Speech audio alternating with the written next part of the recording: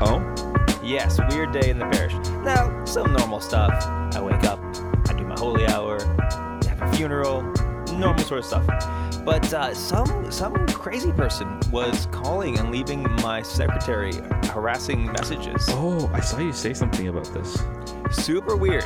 Yeah. And just saying like really weird stuff. And it's not like this guy knew who she was. I think he just called the parish and started leaving harassing messages. Yeah. So that was weird and bad.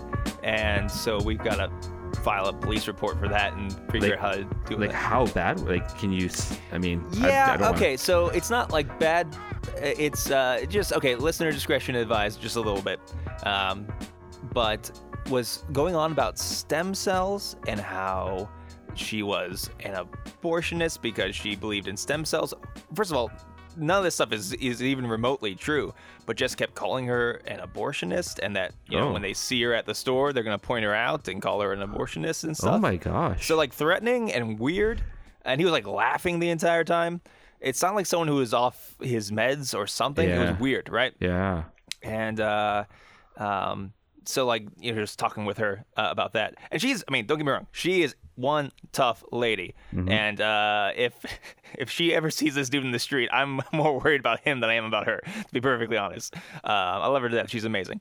So like that happened. And then I'm doing marriage paperwork and all this stuff, and I'm driving out to do other things, and I see in one of our garages, and we have a bunch of garages around this one parish building, like a bunch of graffiti on the door. It says 666 and wake up, and there's like this evil face, right? And I'm like, oh, what is this? Grab the blessed salt or the holy water. So at the time, because like my mind's racing with just everything that goes on in a parish day. They're like, stupid kids. I pull over to the side, I take a picture, I call our maintenance people, and then I go to do my next task. Then I was like, you know what? I'll run this by our diocesan guy who handles demonic type stuff. And so his advice was to get paint thinner to remove the images, and then to do a minor exorcism on the building. Also, he thought my car was in there. He said, make sure you do a minor exorcism just to be safe on your car too, because if the garage is cursed, then stuff inside there is cursed. Now, in there is just a bunch of storage stuff for a parish festival, and who knows if there will ever be any parish festivals ever again, so whatever. So he did that. And then just told me to watch out for any other kind of objects or weirdness going around the parish. Keep your security tight and that kind of thing. But a few interesting things he says. And make sure you get rid of that pretty soon, because if other wackos see it, they'll be attracted to it. And then he's a great guy. I love him so much. He was like, make sure, just stay frosty. I was like, okay, no problem. And like, I think it's probably some stupid kids, but even if stupid kids, you can let in bad stuff when you do stuff like that. Yeah. So just weird. And then, so after all that, I'm on my, this is day one of taking my anxiety medication. And one of the side effects is drowsiness, which I didn't experience that much today. But I took a little nap, and it's one of those naps I woke up and I felt like I was in a different universe. Like my head has never been that much of like a cloud, if you will. So that happened. I was trying to like wake up, and then I get a call to the hospital, and it's like somebody that I've anointed before, and I'm trying to figure out what's going on, but I show up anyway, and just had a really just more ministry in that regard. And it was just and now it's, my goodness, it's in the evening, and now we're podcasting. I just did a blessing for a hot chip challenge for my friend Taylor Stroll. They're doing some like, I don't know, ministry. I don't know what they're doing. All I knew is that two guys were eating hot chips, and they wanted the blessing, so I whipped up a beautiful hot chip blessing. Nice. And so that was my day. It was a full day. It was a day of the priest. A lot of weird stuff, but here we are. That's I don't think I've ever seen any like satanic graffiti yet. One thing that happened to us when at our cathedral is we had like these 2 stone tablets that someone donated a long time ago of the 10 Commandments. Yeah. And people kept on, like, the first tablet got kicked and destroyed, and then the second one eventually got kicked and destroyed. So that is the only, and they got them remade, but now they've put them up against the wall of the outside of the church so that you can't just kick them down anymore. That's the only thing I've really seen. Now, which is odd, only because apparently, like, Victoria is one of the highest places per capita for like New Ageism and occultism. Yep. So I'm surprised we haven't seen more, but I'm not complaining. I haven't. Yeah. Right. Not complaining. I haven't. So yeah, it's just but it's like you bless it. You don't know, so it doesn't hurt to bless things, right? It's like, and it's great. You're a priest. You can just do that. Yeah. So I'm gonna do that tomorrow morning, and there you go. There we go. Huh. Yeah. That's cool. That's a very full day. It was weird. But hey, welcome to Clerically Speaking. I'm Father Anthony. I'm Father Harrison. So, okay. I've had a full day too. It wasn't all intended, as aught happens as a priest, in that things come your way that you weren't expecting. Yeah. That end up taking up your entire morning. Mm-hmm. That's what happened today. And I don't know what to say. It's, just remember, folks, that your priests are working very hard to make your churches safe and open at this time. Oh, it's the worst. Oh, trying to figure out how to get people every time you make buildings. A decision, mm-hmm. everyone's got an opinion. Now, listen, like I was seeking out some help, which was super helpful, but like, I'm not an idiot. I'm not just going to do stuff without talking to people. I mean, and listen, like, some of the complaints actually brought up some stuff. I'm like, okay, some of that's fair. Some of it I'm going to have to address later. But we're just trying to do our best. And I don't know. It's just one of those days. I'll be honest. I'm feeling a little beat down. Yeah. I'm just like, it means what it tells me is I have to pray extra today because it's the only protection against becoming jaded and not caring. Mm-hmm. And I'm not saying this little bit did that. I'm just saying those things, those little rocks pile up over time. They can pile up. They pile up. And so I don't know. I'll be honest. I'm just going to be honest. I'm going to bare my heart. I'm just feeling a little beat down today. Yeah.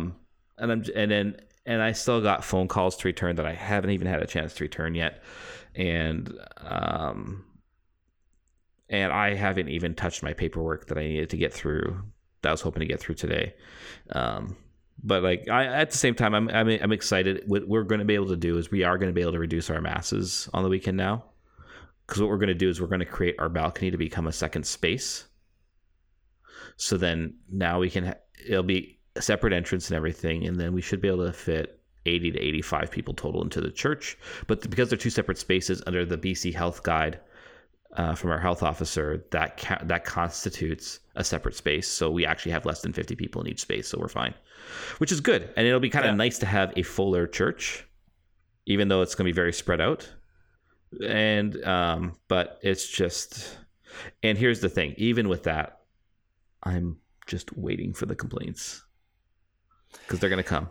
And I don't know. I guess it's just no. Well, there's two things. There's two things. Go ahead. First, I want actually about your earlier thing about your secretary, folks. One thing that you can do that's really great: drop off a nice thank you card or a little gift to the parish secretaries. They put up with more than they're paid for. They are their priest's first line of defense. My secretaries have taken so much flack for me. And mine does too.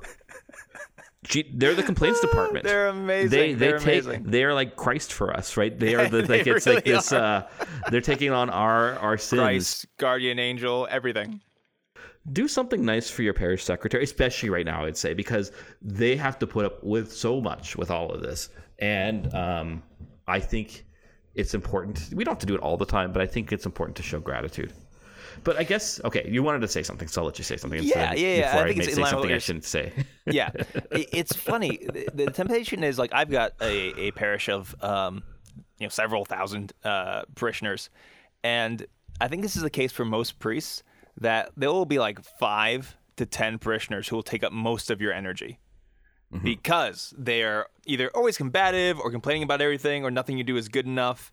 And it's so easy to listen to the few loud negative voices. Mm-hmm. And meanwhile, a lot of your parishioners either are just like, hey, there's mass, cool. And they don't think much more about you other than that. Like, oh, good, there's a priest there. And a lot of others are really appreciative of what you're doing. Mm-hmm. And so the struggle for me has been, okay, there are these people. They've got stuff going on. they're taking it out on either the parish or you. But you can't give those people all of your energy. Mm-hmm. Yes, give them pastoral care, all of that, sure. But they will really drain you and take up your time and your psyche, right? You'll be wondering what mass they go to because they're going to critique something you said in your homily no matter what. Like, this is a thing that it's just always like these thorns in your side. Mm-hmm. Like I said, who knows what's going on with them? Mm-hmm. If what they're going through and what they're dealing with. I'm not saying not to be pastoral to them, but like you can't let them take all your energy because it will drive you crazy. I know.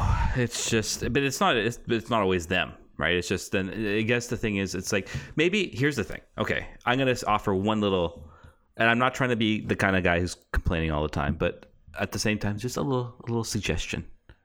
If you have an opinion about a decision that is made, instead of sending an email right away or making a phone call right away or asking for an appointment right away, pray about it for 2 days. And if you think it is still worth talking to the priest about, then do it. But also, you're going to be doing it from a place of peace now, rather than, I don't know. I'm a little, like I said, yeah, Father Harrison's in a dark place. I will say this though, like Hello, darkness, my old friend.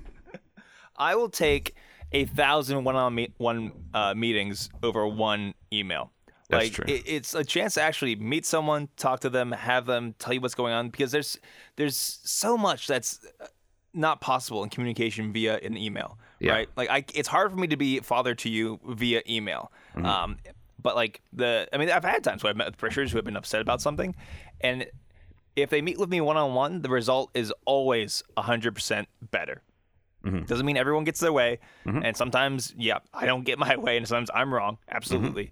But just that meeting and that connection, because this happens. This is something that we talked about a little bit when we recorded with our Catching Foxes friends. Mm-hmm. It's so tough because it's so easy to make it priests versus laity, right?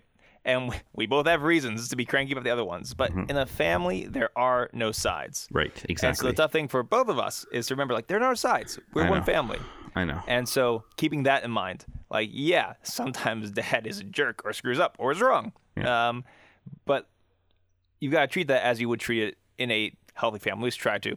And you know what? Sometimes that parishioner's not going to want to hear it. Sometimes that priest's not going to want to hear it. And that's really tough. But it's our duty to kind of try. So it's okay that you're a little bit cranky today, Father Harrison. Thank you. Sometimes we're cranky. I know. I've been there. I just want to pizza a pizza tonight or something like that. You should do this. You should treat yourself. I may do this. Yes. Eat a pizza.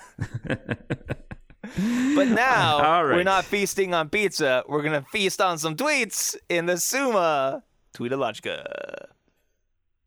Summa Tweetologica. Summa Tweetologica. Summa Tweetologica. Summa Tweetologica. We talk about the tweets. Summa Tweetologica. Lots of Tweetologica. Summa Tweetologica.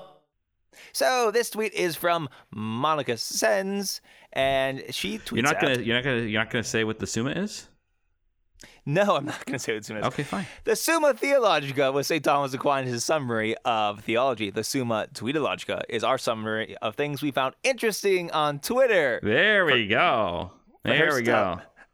All right, sorry. Continue. No, that was good. That was important. Monica Sens tweets out this. Today, I stepped on a nail.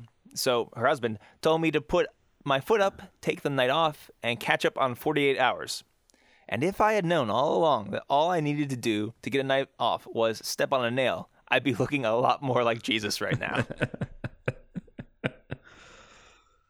It reminds me of a story. I was at a wedding a few months ago. Mm-hmm. And so friends of mine, husband and wife, and they had their kids there.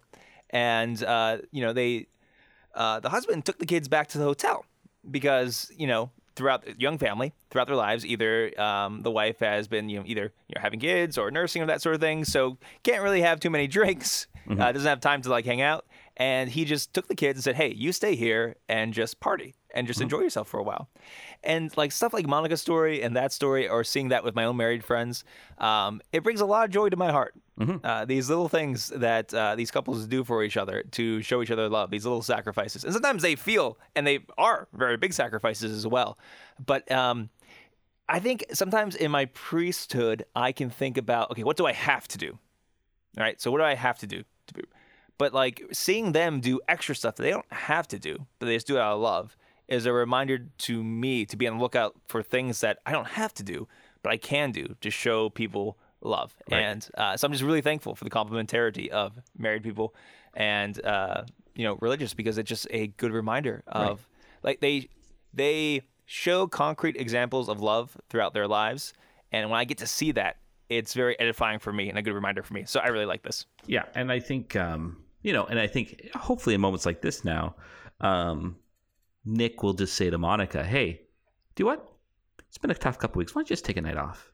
I'm sure. I'm sure now that we've said this on the podcast, Nick will say this, will do this willingly out of love for his wife. Right. She doesn't even have to step on a nail. She can just and not just Nick and Monica, but any couple who listens will start. You are all now held to account by this podcast. No, but I think it was also just a funny tweet, but it's these little gestures that people do, and sometimes this is something that's giving you life. It's been tough, or you've just been doing a lot of work. I'm gonna take on the extra burden right now, and it's always done in different ways, right? And it's not, again, so then it doesn't become a competition of who's doing what. It's we're in this together, and sometimes that means you need rest. Sometimes that means I need rest. Whatever it is in the relationship, but I almost don't have anything else to add, because it's a beautiful form of love. Yeah, and I think it's also so I had a kind of a not great experience with a priest at one point in time. I was, I think, taking a mass for one of my other guys at the parish, and this other priest has said, make sure you write that down, make sure you keep track of that sort of stuff. And I was like, what? Because the last thing I want to do is do like a tit for tat kind of thing, where it's like, well, I did a favor for you, now you have to do a favor for me, because that's not what love is, but that can be a temptation when you've got multiple priests in one place to be like, and luckily I'm very blessed. The times I've either been quarantined or away, the other parochial vicar here has just done stuff for me, just had my back. So I want to make sure I do that for him too, not as to keep the the score sheet even, because that's just what you do for your brothers. And it has to be the same way in marriage and in friendship. You just do it because you care for the other person. Yeah. All right, this one's from H Vatican Flag at CSHMJK. Thank you for making your name totally easy for everyone to remember. The Marie Kondo method, but instead we ask, is it helping me become a saint or not? And so for those who don't know who Marie Kondo is, it's just like, does this bring me joy? Is the question you have to ask. Is she still a thing? Does she still have a show? Is this even? I have no idea. I know who she is. I don't care, because if I had to follow her method, I would have to get rid of a lot of my library, and I refuse. Fair. I refuse because I'm a good materialist in the sense of like that, in the sense of like not materialist as like pure materialism, but as in the material world makes manifest God, and God manifests himself to me through books. So to Marie Kondo's method. However, she says it's this idea is this bring me joy. If it doesn't bring you joy, you should get rid of it. And you should to declutter your life and to make your life more simple. So this is kind of where the joke is, right? It's this idea like, is this but it's actually a great question. It's kind of Ignatian in many ways, right? Because Ignatius's principle and purpose is that we have been created to praise, love, and serve God our Lord, and by this means save our souls, and that all other means, whether richer or poorer, successful or unsuccessful, married or lay or single or whatever it might be, that whatever I find myself in, I can praise, love, and serve God our Lord in that. And so the question now becomes, it's like, so for Ignatius, the principle and foundation is really the signpost of how you do discernment in everything. And so now with this, what she's saying here, like, this is the idea. So I need to be a saint. That is my principle and purpose in life, which is how I come to praise, serve, and love God our Lord. Okay, so is what I'm doing right now making me a saint? Is this helping me pray, serve, and love God our Lord? Now, there are dangers with this too, because we can become our own judges of holiness. And we can think, well, I think this is what it means to be holy. And we can quickly, when we set the standard ourselves, rather than rooting it in prayer, in reflection with Scripture, the church's teaching, and a community of friends who can help keep us in check, at least. We might not have a spiritual director, but at least having a community of friends whom I can talk to. That's how you can ensure that your decisions aren't just what I think it means to be a saint, but you have the confirmation of the church's tradition and the communion of the church to help give you the confirmation that your decisions are helping you go the right way. Mm-hmm. Yeah, I think it's another danger in that where you can over-discern things. Yes. And freak out. Like, for example, I went to McDonald's before the podcast. Like, what would bring me to greater holiness? A quarter pounder with cheese or some chicken nuggets? And it sounds silly, but sometimes like our brains get a little bit crazy. Yeah. Or spending an hour playing video games, is that going to somehow get me holier? But it's also sometimes okay for things just to be right. Okay, right. Like Bus said, to be okay, right? Carlos, right? He played video games once a week, right? Or like is it okay to read a book of fiction just for funsies, right? Or because like, we have but here's the thing: those things can actually be means to becoming a saint, because leisure is where we enter into God's rest. There you go. Right? Yeah. So like you don't want to over discern everything. But for example, for me, something concrete for me today, one of the things that I very much like to do is when I eat lunch or breakfast, I like to pull up the YouTube and watch a news video. Not like news, but professional wrestling news. I have several professional wrestling news channels that I watch. And I enjoy them very much. But, last few weeks I've been realizing, man, there's just a lot of noise in my life right now. And like, I'm either always listening to a podcast or to an audiobook or to whatever is going on in the world of professional wrestling. So I blocked YouTube on my phone. Not because watching professional wrestling videos is necessarily a moral evil in any sort of way, but it's like, what do I need right now? I need a little bit more silence in my life. So stuff like that. Yeah. Sometimes just taking like, what is one small concrete step that I can make? Yeah. Or just realizing, because I came to that realization just like, wow, my mind's always racing. I'm always running from task to task. It's not good for me. I don't even like it. So what can I do to free up a little bit more silence in my life? Right. I think I'll do this one thing. And this is the thing. When we're making decisions about what it means to become a saint for us, it's not about making every decision in the moment about choosing God or not in that moment per se, but it's about saying, I think it's almost like it's about building virtue and habits so that you almost become unthinking about them. Yeah. At first, maybe it does require a bit more intentionality, but the whole point of a habit is that you don't think about it afterwards and you're just going to do it because it's the right thing to do. And you just do it because it's what it means to become a saint and you've built up the habit for it. So sometimes those choices is not so, it doesn't have to be like inundating and examining every choice, because a lot of them, they're already coming out of this desire to become a saint. Like, listen, when I do the duties of my day as a priest, those are choices that I just show up and do them. Maybe because that's what you're supposed to do. That's what's helping me become a saint. And I don't have to put it to examination all the time, but it's a good general principle to keep in mind, especially when there are things where we might think, man, is this taking over my life a bit? Yeah, and sometimes it is as simple as just following your heart's desire. Right. There'll be times where like I drive around a lot because I live forever away from friends and family, and also I have 7 churches, which, I mean, I've been doing less driving since the COVID for sure. Right. But like driving time is my time for podcasts and audiobooks. Yeah. And I'll have this experience where like I'm driving, it's like, I want to pray a little bit. But then part of my brain's like, no, this is your time for the podcast you like. But I want to pray. Yeah. But you already did your holy hour. Okay, but I still just want to pray right now. So just turn off the podcast and pray for a little bit. And if it's only for 5 minutes and they're like, okay, that was good, that's all I really wanted to do, then that's okay too. Sometimes it's just like letting your desires override what is your daily routine as well. Right. Yeah, absolutely. Okay. Cool. Time for presbyteral exhortations.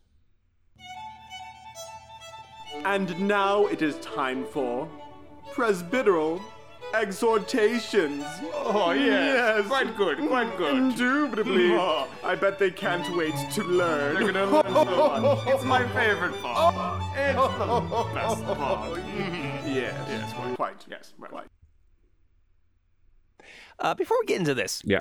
Harrison, how long is the Summa Tweologica bumper? I have no idea.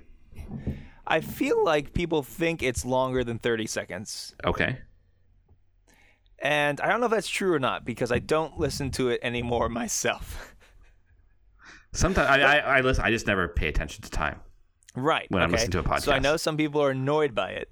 But if it's only 30 seconds long, that's 2 clicks on your phone. Or you can even make your app so that 1 click is 30 seconds forward. And if that's the case, then I don't care. Right. But if it's not the case, then what if we just shortened it? Like we still had the whole thing. Not the whole thing, obviously. But we just shortened it to a skippable amount of time. Mm-hmm. What do you think about that?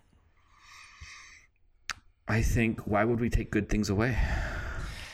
True. The thing is, you know how St. Paul says that the people he was talking to, they're not ready for meat. He still has to give them milk.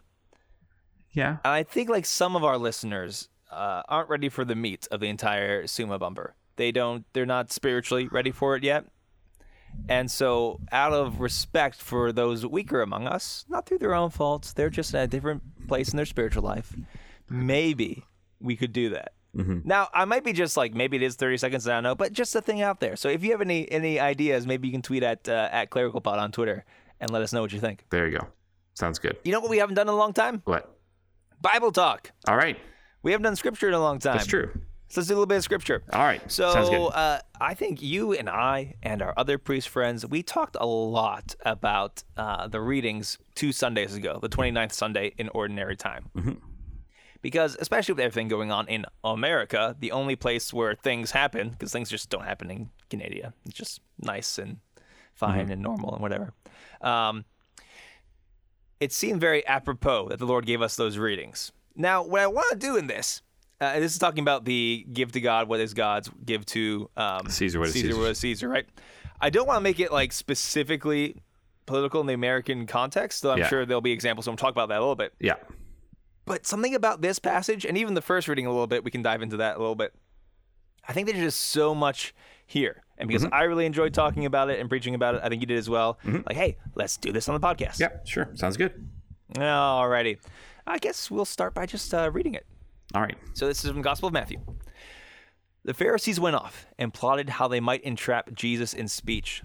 They sent their disciples to him, the Herodians, saying, "Teacher, we know that you are a truthful man, and that you will teach the way of God in accordance with the truth, and you are not concerned with anyone's opinion, for you do not regard a person's status. Tell us then, what is your opinion? Is it lawful to pay the census tax to Caesar or not?"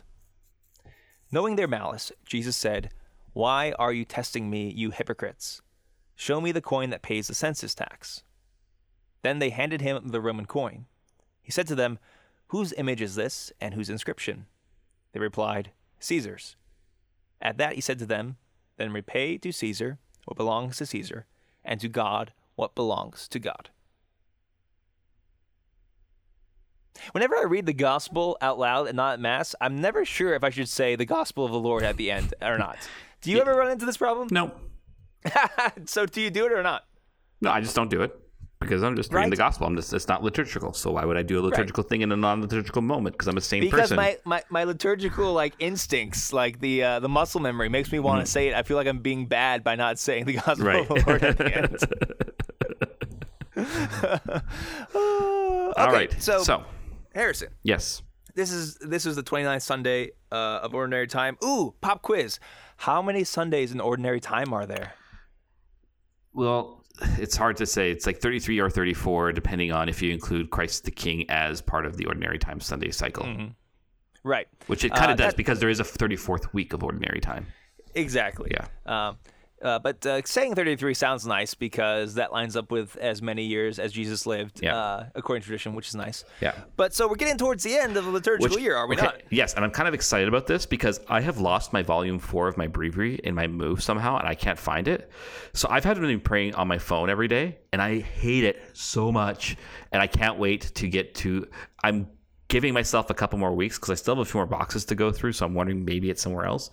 But if I can't find it, I'm going to order a new one. But it's just like I hate praying the breviary on my phone. I cannot tell you how happy I am that you have said that. Okay. Because last few weeks, I cannot find my breviary. Oh, good. Either between going to my brother's place or my friend's place on my day off or my parents' place or whatever, I cannot find it. Yeah. And so I've been using my phone. But the thing is, like, it's very, because I like to do morning prayer and office of readings in the chapel during my holy hour. Yeah. But like, it's like whenever I bring my phone into my holy hour, exactly. it's terrible for my prayer. Exactly. And it's not the same to pray off the screen. Listen, I'm not saying it's bad to pray the breviary off your phone or anything like that. Yeah. And there are times where, like, if I'm going away for 2 days and I'm not trying to pack a lot, okay, fine, I'll bring the phone with me. Right. But I find it way more prayerful to pray out of a book. Mm-hmm. And so I find I'm not as reflective as I'm praying in the phone and stuff like that because I'm just scrolling because that's what I'm used to doing. Right. So, your brain is trained. So I'm right there with you. So if you guys could pray that we find our breviaries, like we're still doing the Liturgy of the Hours, but like I would like the book, please. I've got nice ribbons in it. For those who don't know, when Advent starts, it's the new liturgical year, but it's also a new book. There's 4 volumes to the breviary that priests have to pray. And one goes for Advent and Christmas. It's the shortest one. Then you get Ordinary Time, Volume 1, which goes from the 1st to the 17th Sunday. And then you have Lent and Easter, which goes from Ash Wednesday all the way up to Pentecost, and then you get back into Ordinary Time 1 volume, and then you have Ordinary Time 2 volume, and it's ordinary. So when we start up again, and with Advent, we can just pick up our our Advent Christmas breviaries. See, I always like to divide the Ordinary Time volumes. There's 2 of them. So one is the summer breviary, and one is the back to school breviary. Because whenever you switch back to that second, it was always back to school for me. Right. Yeah. All right. Sorry. Anyways, sorry. We got off topic from your topic. All right. So 29th Sunday overtime. We're approaching the end of the liturgical year. And so in general, Harrison, what's kind of going on in the readings as we approach the end of the year? Jesus is doing a lot of parables and a lot of teaching. But I mean, towards the end, it's going to be very apocalyptic in the sense of like telling us about our ultimate end and the ultimate end of all things. Yeah. And then just, what's going on in the story is that the pressure is being ratcheted up. Mm-hmm. The Pharisees and other forces in Israel are getting more and more annoyed at Jesus. Now they're actively plotting against him. Mm-hmm. And what's interesting about this is to get some context. So it's the Pharisees and the Herodians. Mm-hmm. Father Harrison, who are the Herodians? I mean, I've never actually quite been sure. I'm just presuming that these are people who are they work with Herod, who is a puppet of Rome. Right, that's the main thing. Yeah. So Herod, and the story about how the Herod dynasty even got in place is very much enmeshed in Rome and other things. But the main point of this is that they are the secular powers that are actively subservient to Rome. Mm-hmm. So they're not like really good Jews because they're kind of subservient to Rome. And the problem with that is, other than not being, free as God's people, also Caesar has declared himself a god, and that's a problem. Okay. The Pharisees, for all of their faults, and there are many, and we will talk about some of them here, their whole idea was to take the rules of the temple and to live them out in everyday life. Mm-hmm. So as a way of enhancing their identity as God's people, a way to try to bring about holiness. So the idea is like there's certain rules and stuff for how you worship, how you sacrifice at the temple. And the idea was to bring this out into daily life, which on paper, not a bad thing. Mm-hmm. But they use their knowledge of all of that to kind of either oppress people or to become incredibly scrupulous or to put the law above the purpose of the law. Is that fair? Mhm. But in our story, the point is that these two factions do not like each other, Mhm. but they're willing to work together. Why? To take down Because- Jesus. To take down Jesus, because Jesus is a threat. Yeah. So I was thinking about this. I think about the context in the West. And I think there's a lot of times Christians kind of jump to the idea of being persecuted. Like every little thing is like, oh no, we're being persecuted. I think sometimes you have a little bit of what you would see in the early church. What you sometimes see in early church is Christians being very excited to be martyred. Yep. Because that was going to be their way to heaven. And so not a willingness to be martyred, but you see the story of Origen, that he really, really wanted to be martyred. He wanted to run out in the street. Oh, there's persecution. I get to go die, right? It's almost like trying to get the fast pass to heaven. Yeah. And that approach to martyrdom is not good, right? And I see something, while not that intense, sometimes I kind of see that in popular Christian culture. Like we're very excited for any kind of bad news because, oh, the church is going to be persecuted. Right.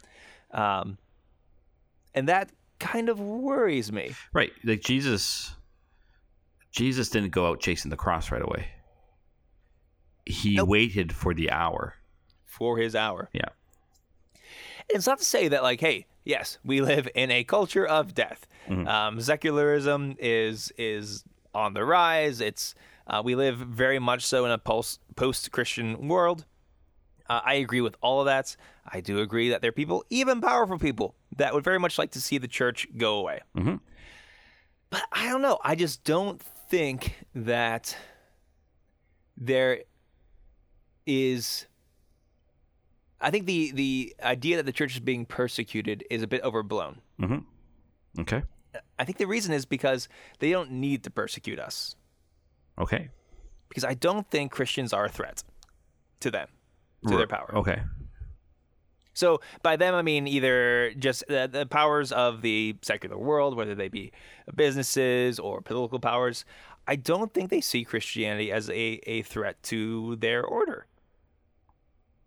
And you see that, and this is the one thing that has very much bothered me about the election right now, is that in the past like month, it seems like both candidates have like scrambled to get the Christian vote. And so they do these kind of shows to show that they're Christian or whatever. And it's very easy to win one side or the other. I was listening to the Word on Fire guys, and they were talking about how basically Catholics are split down the middle, Republican and Democrat in the U.S. And in one sense, you could read that as good because Catholic social teaching does not fit into either party. But in another sense, you can read that as bad because the fact that Catholics are split basically in the same way that the rest of the country is split signals to me that like we haven't been living differently. Right. Yeah. And we haven't been calling our politicians to account. We don't make them work for our votes. Right. Because they already have it. Yeah. It's like we're not really a threat to them. So they're not going to gang up on us because they don't need to. Right. Yeah, but sometimes they will. I think. Sure. I think Okay, the day may come where even if you're not being a threat, they will. It might. I don't. But who knows? We can't say. You don't have the facts yet, and it's like I don't know. I just don't worry about the future too much in that sense because I'm like, tomorrow will bring what tomorrow will bring. And Yeah. and often I can't, like when it comes to large stage stuff anyways, I can't really control that. So why am I worrying about it? Yeah. And like I could be wrong on this. Yeah. I mean, because there definitely are. There are players who really do want to hurt the church. Yes, that is true. But I think maybe the point of this reflection of mine is, are we as Catholics a threat to the institutional order? Right. And I don't mean that we have to be violent revolutionaries or something like that, but are we being prophetic? Right. Are we shaking things up? Are Right. we calling the secular order to the common good? Right. Or are we not? So when I was preaching on this, I said that the church's primary. I said, there's been times in the church's history where she has aligned herself with certain political powers. I've yet to see when that's worked out well. If it does work out, like if you pick a good emperor, they'll protect you for until that emperor dies. Exactly. And the next one shows up as a it never big mess. has good long-term results. And then they want to name your bishop and invest exactly. them, and it's a big mess. It's a big mess. And then Gregory VII has to come along and impose celibacy. Yeah, exactly. There's some deep cuts of church history for you. No. But, so I was preaching on this and saying that the church's primary role isn't war or rule, it's prophecy. Right? This is our role. And this is part of this is what Jesus is trying to do with his saying. Like, he's trying to relativize Caesar's power. He's saying, yeah, especially, listen, we have to always remember when we're hearing the liturgical readings, the first reading is always there to help you interpret the gospel and vice versa. So the first reading is God saying, yeah, all these guys, I'm the guy with the power. That's God to all these emperors. You might not know who I am, he says, but like, hey, no, I'm the dude with the power. Yeah. And so that helps you interpret what Jesus is trying to say. He's not trying to do a nice split between Caesar and God and to say Caesar has his legitimate domain, because here's the thing. Caesar has no legitimate domain because of what he claims to be. So if that's the case, then the church has to stand in kind of a prophetic stance towards the world, whereby, and what is that prophetic stance? It's the cross. That is the state, as I've said it before, it's the natural state of the church. And the church is most herself when she's most crucified. Not in the sense of being persecuted, but actually embracing her mission to save the world, which means a suffering, which means, so the way I kind of took this was saying that if you think politics are going to save, and if you put all your energies into this, you've misunderstood the gospel. I'm not saying there's not a space or a way for us to work in the political sphere. But the best things we can often do is concretely on the ground to our neighbor, to those who are poor, to those unwed mothers, to those who are dying, etc., the lonely. Like, that is where we do our work, which changes one heart at a time. And when you do that, you're being prophetic. You're letting Christ shine out through you to this person. They may or may not want to know why you're doing this, but you are actually living the church's mission. That doesn't mean we have to all go out and do a billion things, but we all need to go do one thing. We all need to go do one thing. And then when we do that, and if every Catholic in North America actually lived some sort of element of service to those in need, through which, if I was going on, like, this requires sacrifice of time, money, living less comfortably than we actually do, and to be okay with that. And only then, when we start to see Christianity as a way rather than just what I do on Sunday, then the gospel really starts to flourish and to become a prophecy to the world, to say, this is where God's reign is. Come on in. Yeah. And this is the thing that's bothered me about some of the talk about abortion in Catholic circles. Yeah. That seems to be two camps. The one camp is abortion is the preeminent and only pro-life issue. And another camp that says, no, what is just as important as fighting abortion is fighting poverty, euthanasia, and these sort of things. Mm-hmm. And like both of those models, they don't make sense. They don't work. What makes, how it actually works is, in my opinion, is that abortion is most certainly the most poisonous fruit from the tree of the culture of death. It is the fruition of an entire culture. It is the most poisonous. Mm-hmm. But the roots of that tree, like you can go after it and try to get rid of all the fruit. But the best way to do it, and really the only way to do it permanently, is to get rid of the roots. Yeah.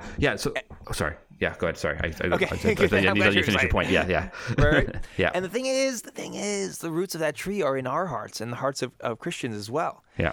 Every single time we do something which removes the dignity of another human being, you are saying that their life does not matter. Yeah. And it can be as small as when you gossip and you kill someone's reputation, you're saying that person is not deserving of a reputation. Yeah. And because they aren't really a person deserving of dignity to me. When a crazy person calls my secretary and starts yelling at her, he's not treating her as a human being. He's treating her as an object to put his hate upon, right? When we flip out at somebody in the grocery store, when we ignore the poor, we're saying your life actually not as valuable. When we use contraception, you're saying that I get to decide how life works. Mm-hmm. I get to be the master of life. God does not get a say in this.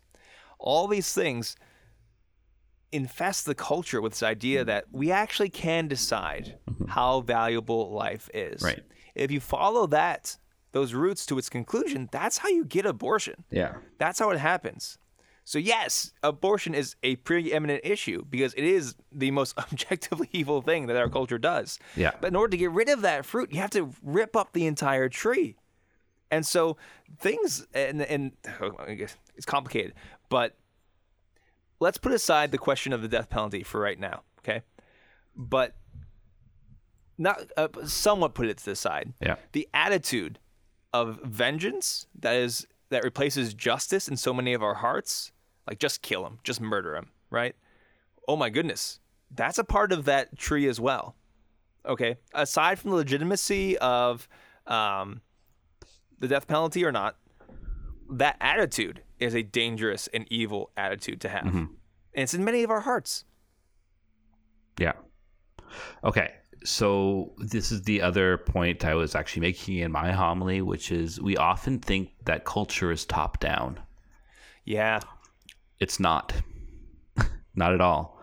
Culture is concretely lived in a community and a communion, especially Catholic, like a quote unquote Catholic culture. But so culture comes from concrete actions towards our neighbor, etc.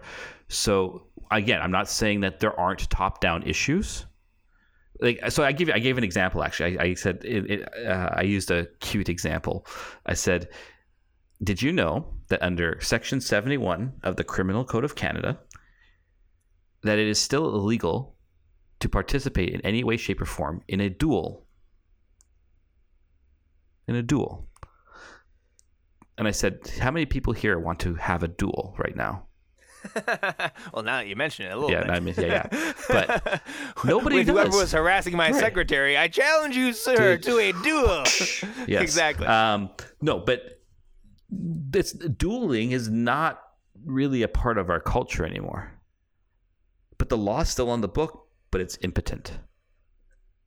I said, you see, because we've created a culture through experience and values in our local communities that made this unthinkable. Because I said, listen, like in Canada, I don't see abortion laws going anywhere anytime soon. I'm sorry. I'm not saying that we can't do political activism on this, but we're just too much of a minority here to have an effective change in that regard. I'm not saying we shouldn't push politically and stuff in these regards, but we have to be realistic about some things about this too. But where we can make changes is that unwed mother who's raising her single child because she chose to keep them alive. I'm going to babysit her kid for 10 hours a week for free, just so she can go work and not have to worry about paying a babysitter. Mm-hmm. That this is that I'm going to volunteer at my local pregnancy center, that I am going to go serve the poor, that those who are alone and at the end of life, I'm going, okay, maybe we can't visit them right now. I'm going to call them so they don't choose death, right? Over and over again, this is how you build a culture of life. Like, so I know I shared 2 weeks ago that story of Christopher.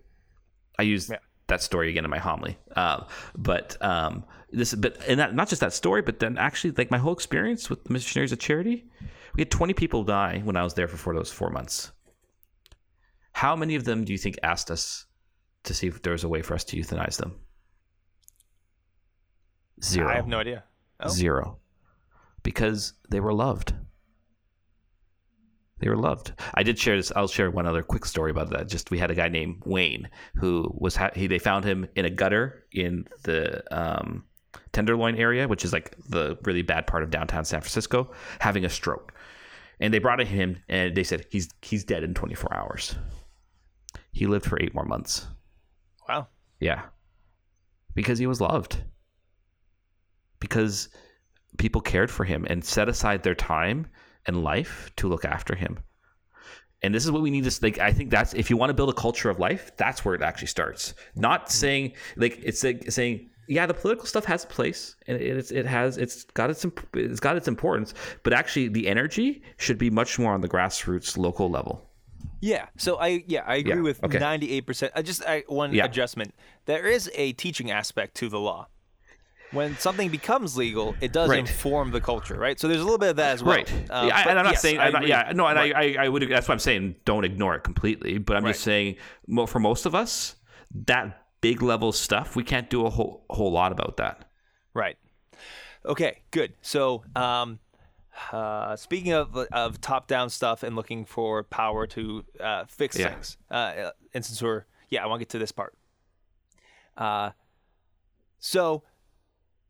The Pharisees and the Herodians put Jesus in a seemingly impossible position, and because they are in the temple right now, and Jesus Christ says, "Show me your coin. Show me the coin that you used to pay the census tax." You know that story about the money changers? How Jesus flipped out on them. The reason why they needed money changers is because you could not have idols in the temple, so we have to exchange your image of Caesar on your coin for a coin that could be used in the temple. The Pharisees, who are the religious powerhouses of the time. Interesting. I never knew this. This is a good point. They have the coin on them in the temple. And so you see where they actually put their trust in. Right. It's not in God. Yeah. If their trust was in God, first of all, they would not be working with the Herodians. Yeah. But even though they're trying to set up Jesus, trying to set him up as like, hey, this guy isn't a real prophet because he wants to pay the census tax, they have put their trust in those worldly powers.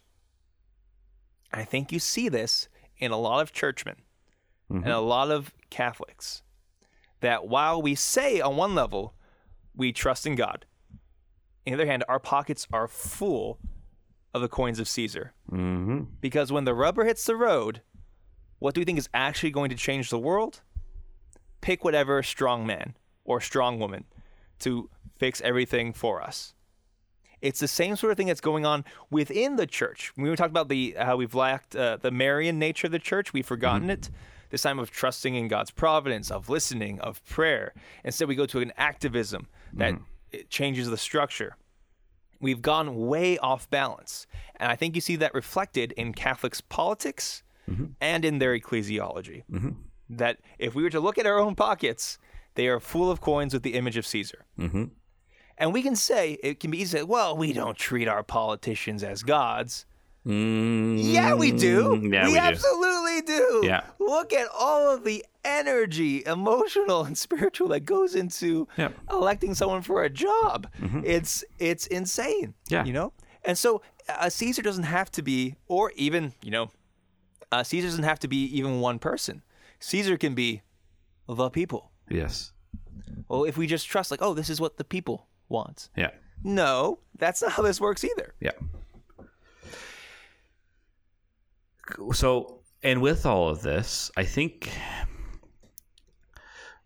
we need to recall, and this is something I wanted to say on Catching Foxes, but my brain was just so fried when we were recording. Oh my gosh, I was so tired. I hope we made some sense. I hope so too.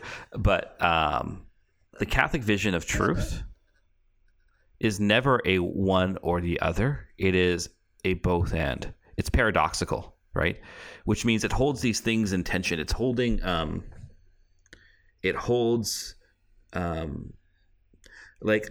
life, like mercy and justice go together. We can be pro-life and anti-racism. We can be both at the same time. You kind of have to be. And you kind of have to be, because that's kind of a pro-life issue, actually, racism. Yeah. We were talking about, exactly. We were talking about earlier about how people see each other in their hearts. That's building up a culture of death, right? Everything we do, we need to think in.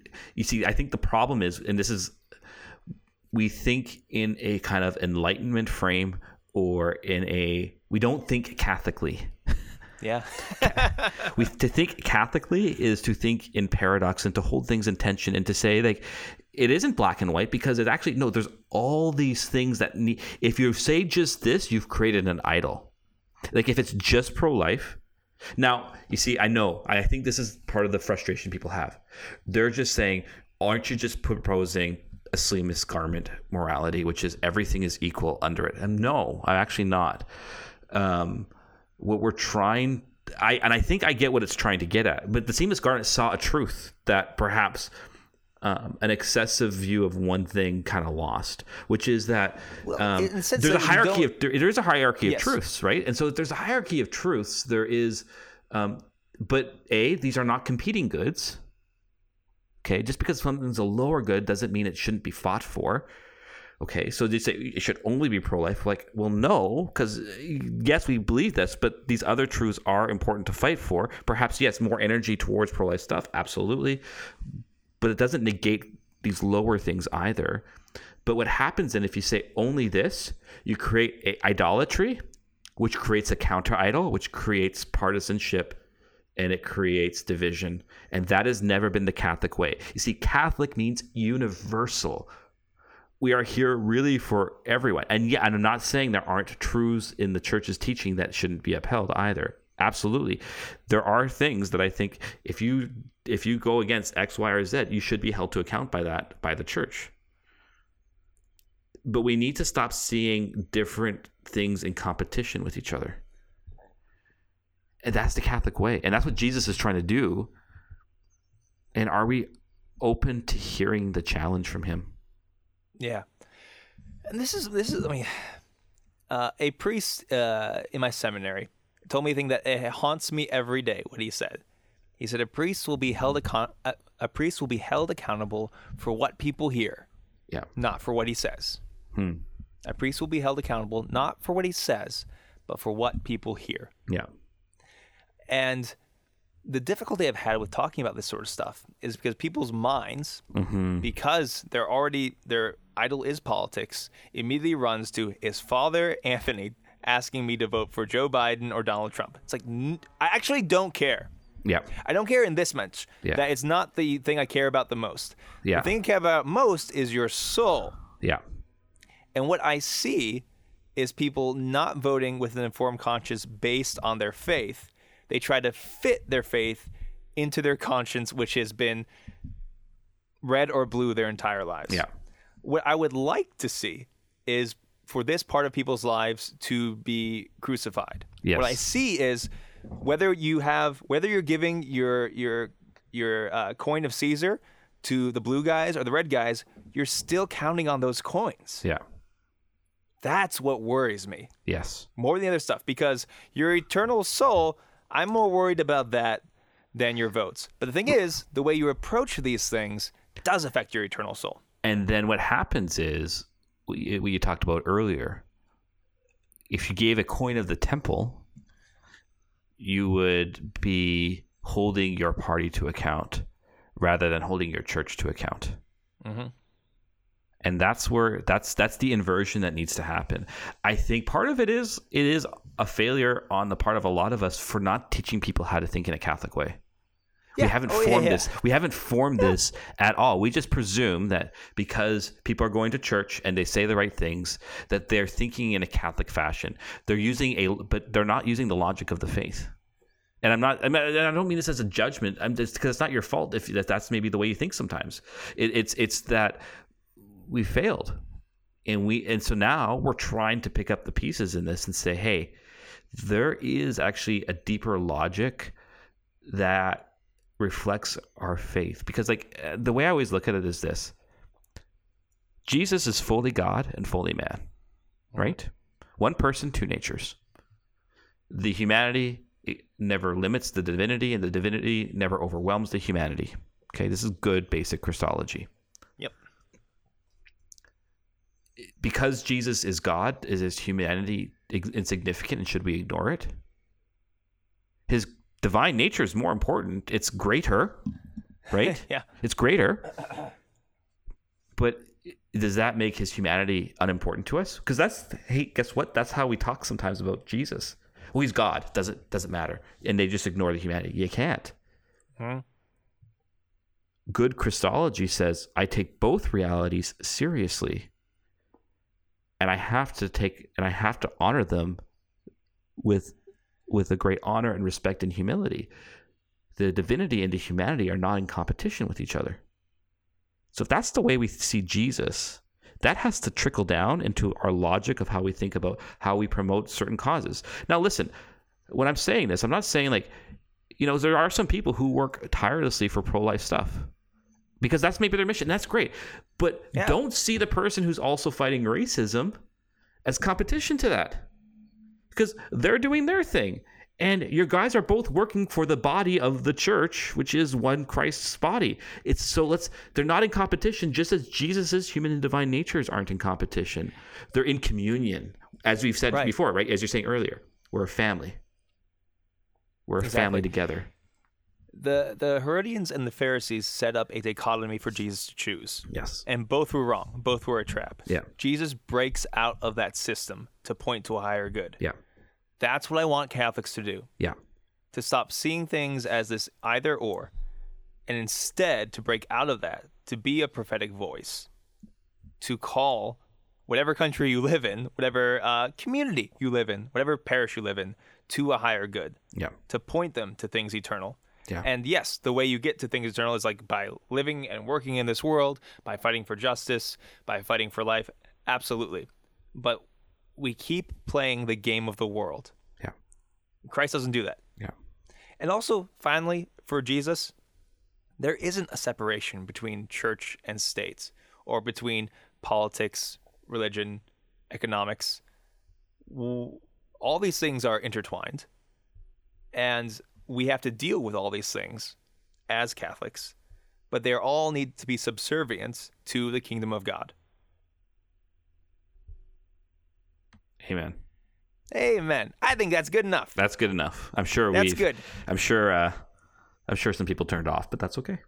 Yeah. And that's the frustrating thing, because I'm really like, it's tough because like my genuine intention is not to tell you who to vote for. Exactly. I'm concerned about what is your thought process behind it and how is this affecting your soul. Yes. That is the thing that I care about. Yes. And if you're not going to believe me, then go ahead and believe I'm a bad priest. Yep. I can't change that. Amen. On that positive note. Yeah, and so good. So that was it. Like when this comes out, there'll be like a week before the U.S. election is great. done. Also, a reminder, and this is what I told people at the end of before the election 4 years ago in the U.S. No matter who wins, we're all going to die one day. And I find that incredibly encouraging. Yeah. Remember the things that are eternal. Everything is passing away. Jesus loves you, okay? Amen. Amen. Thanks for listening. Please leave a review on iTunes and tell your friends about the podcast. Tell your enemies too, because Jesus says we must love our enemies. You can find me eating doing hot chips. A minor exorcism on a garage, apparently. Yeah. You can find me at FR Harrison. Contact the podcast and receive updates at ClericalPod on Twitter. Find us on Facebook, YouTube, or email us at clericallyspeaking@gmail.com. Peace. God bless.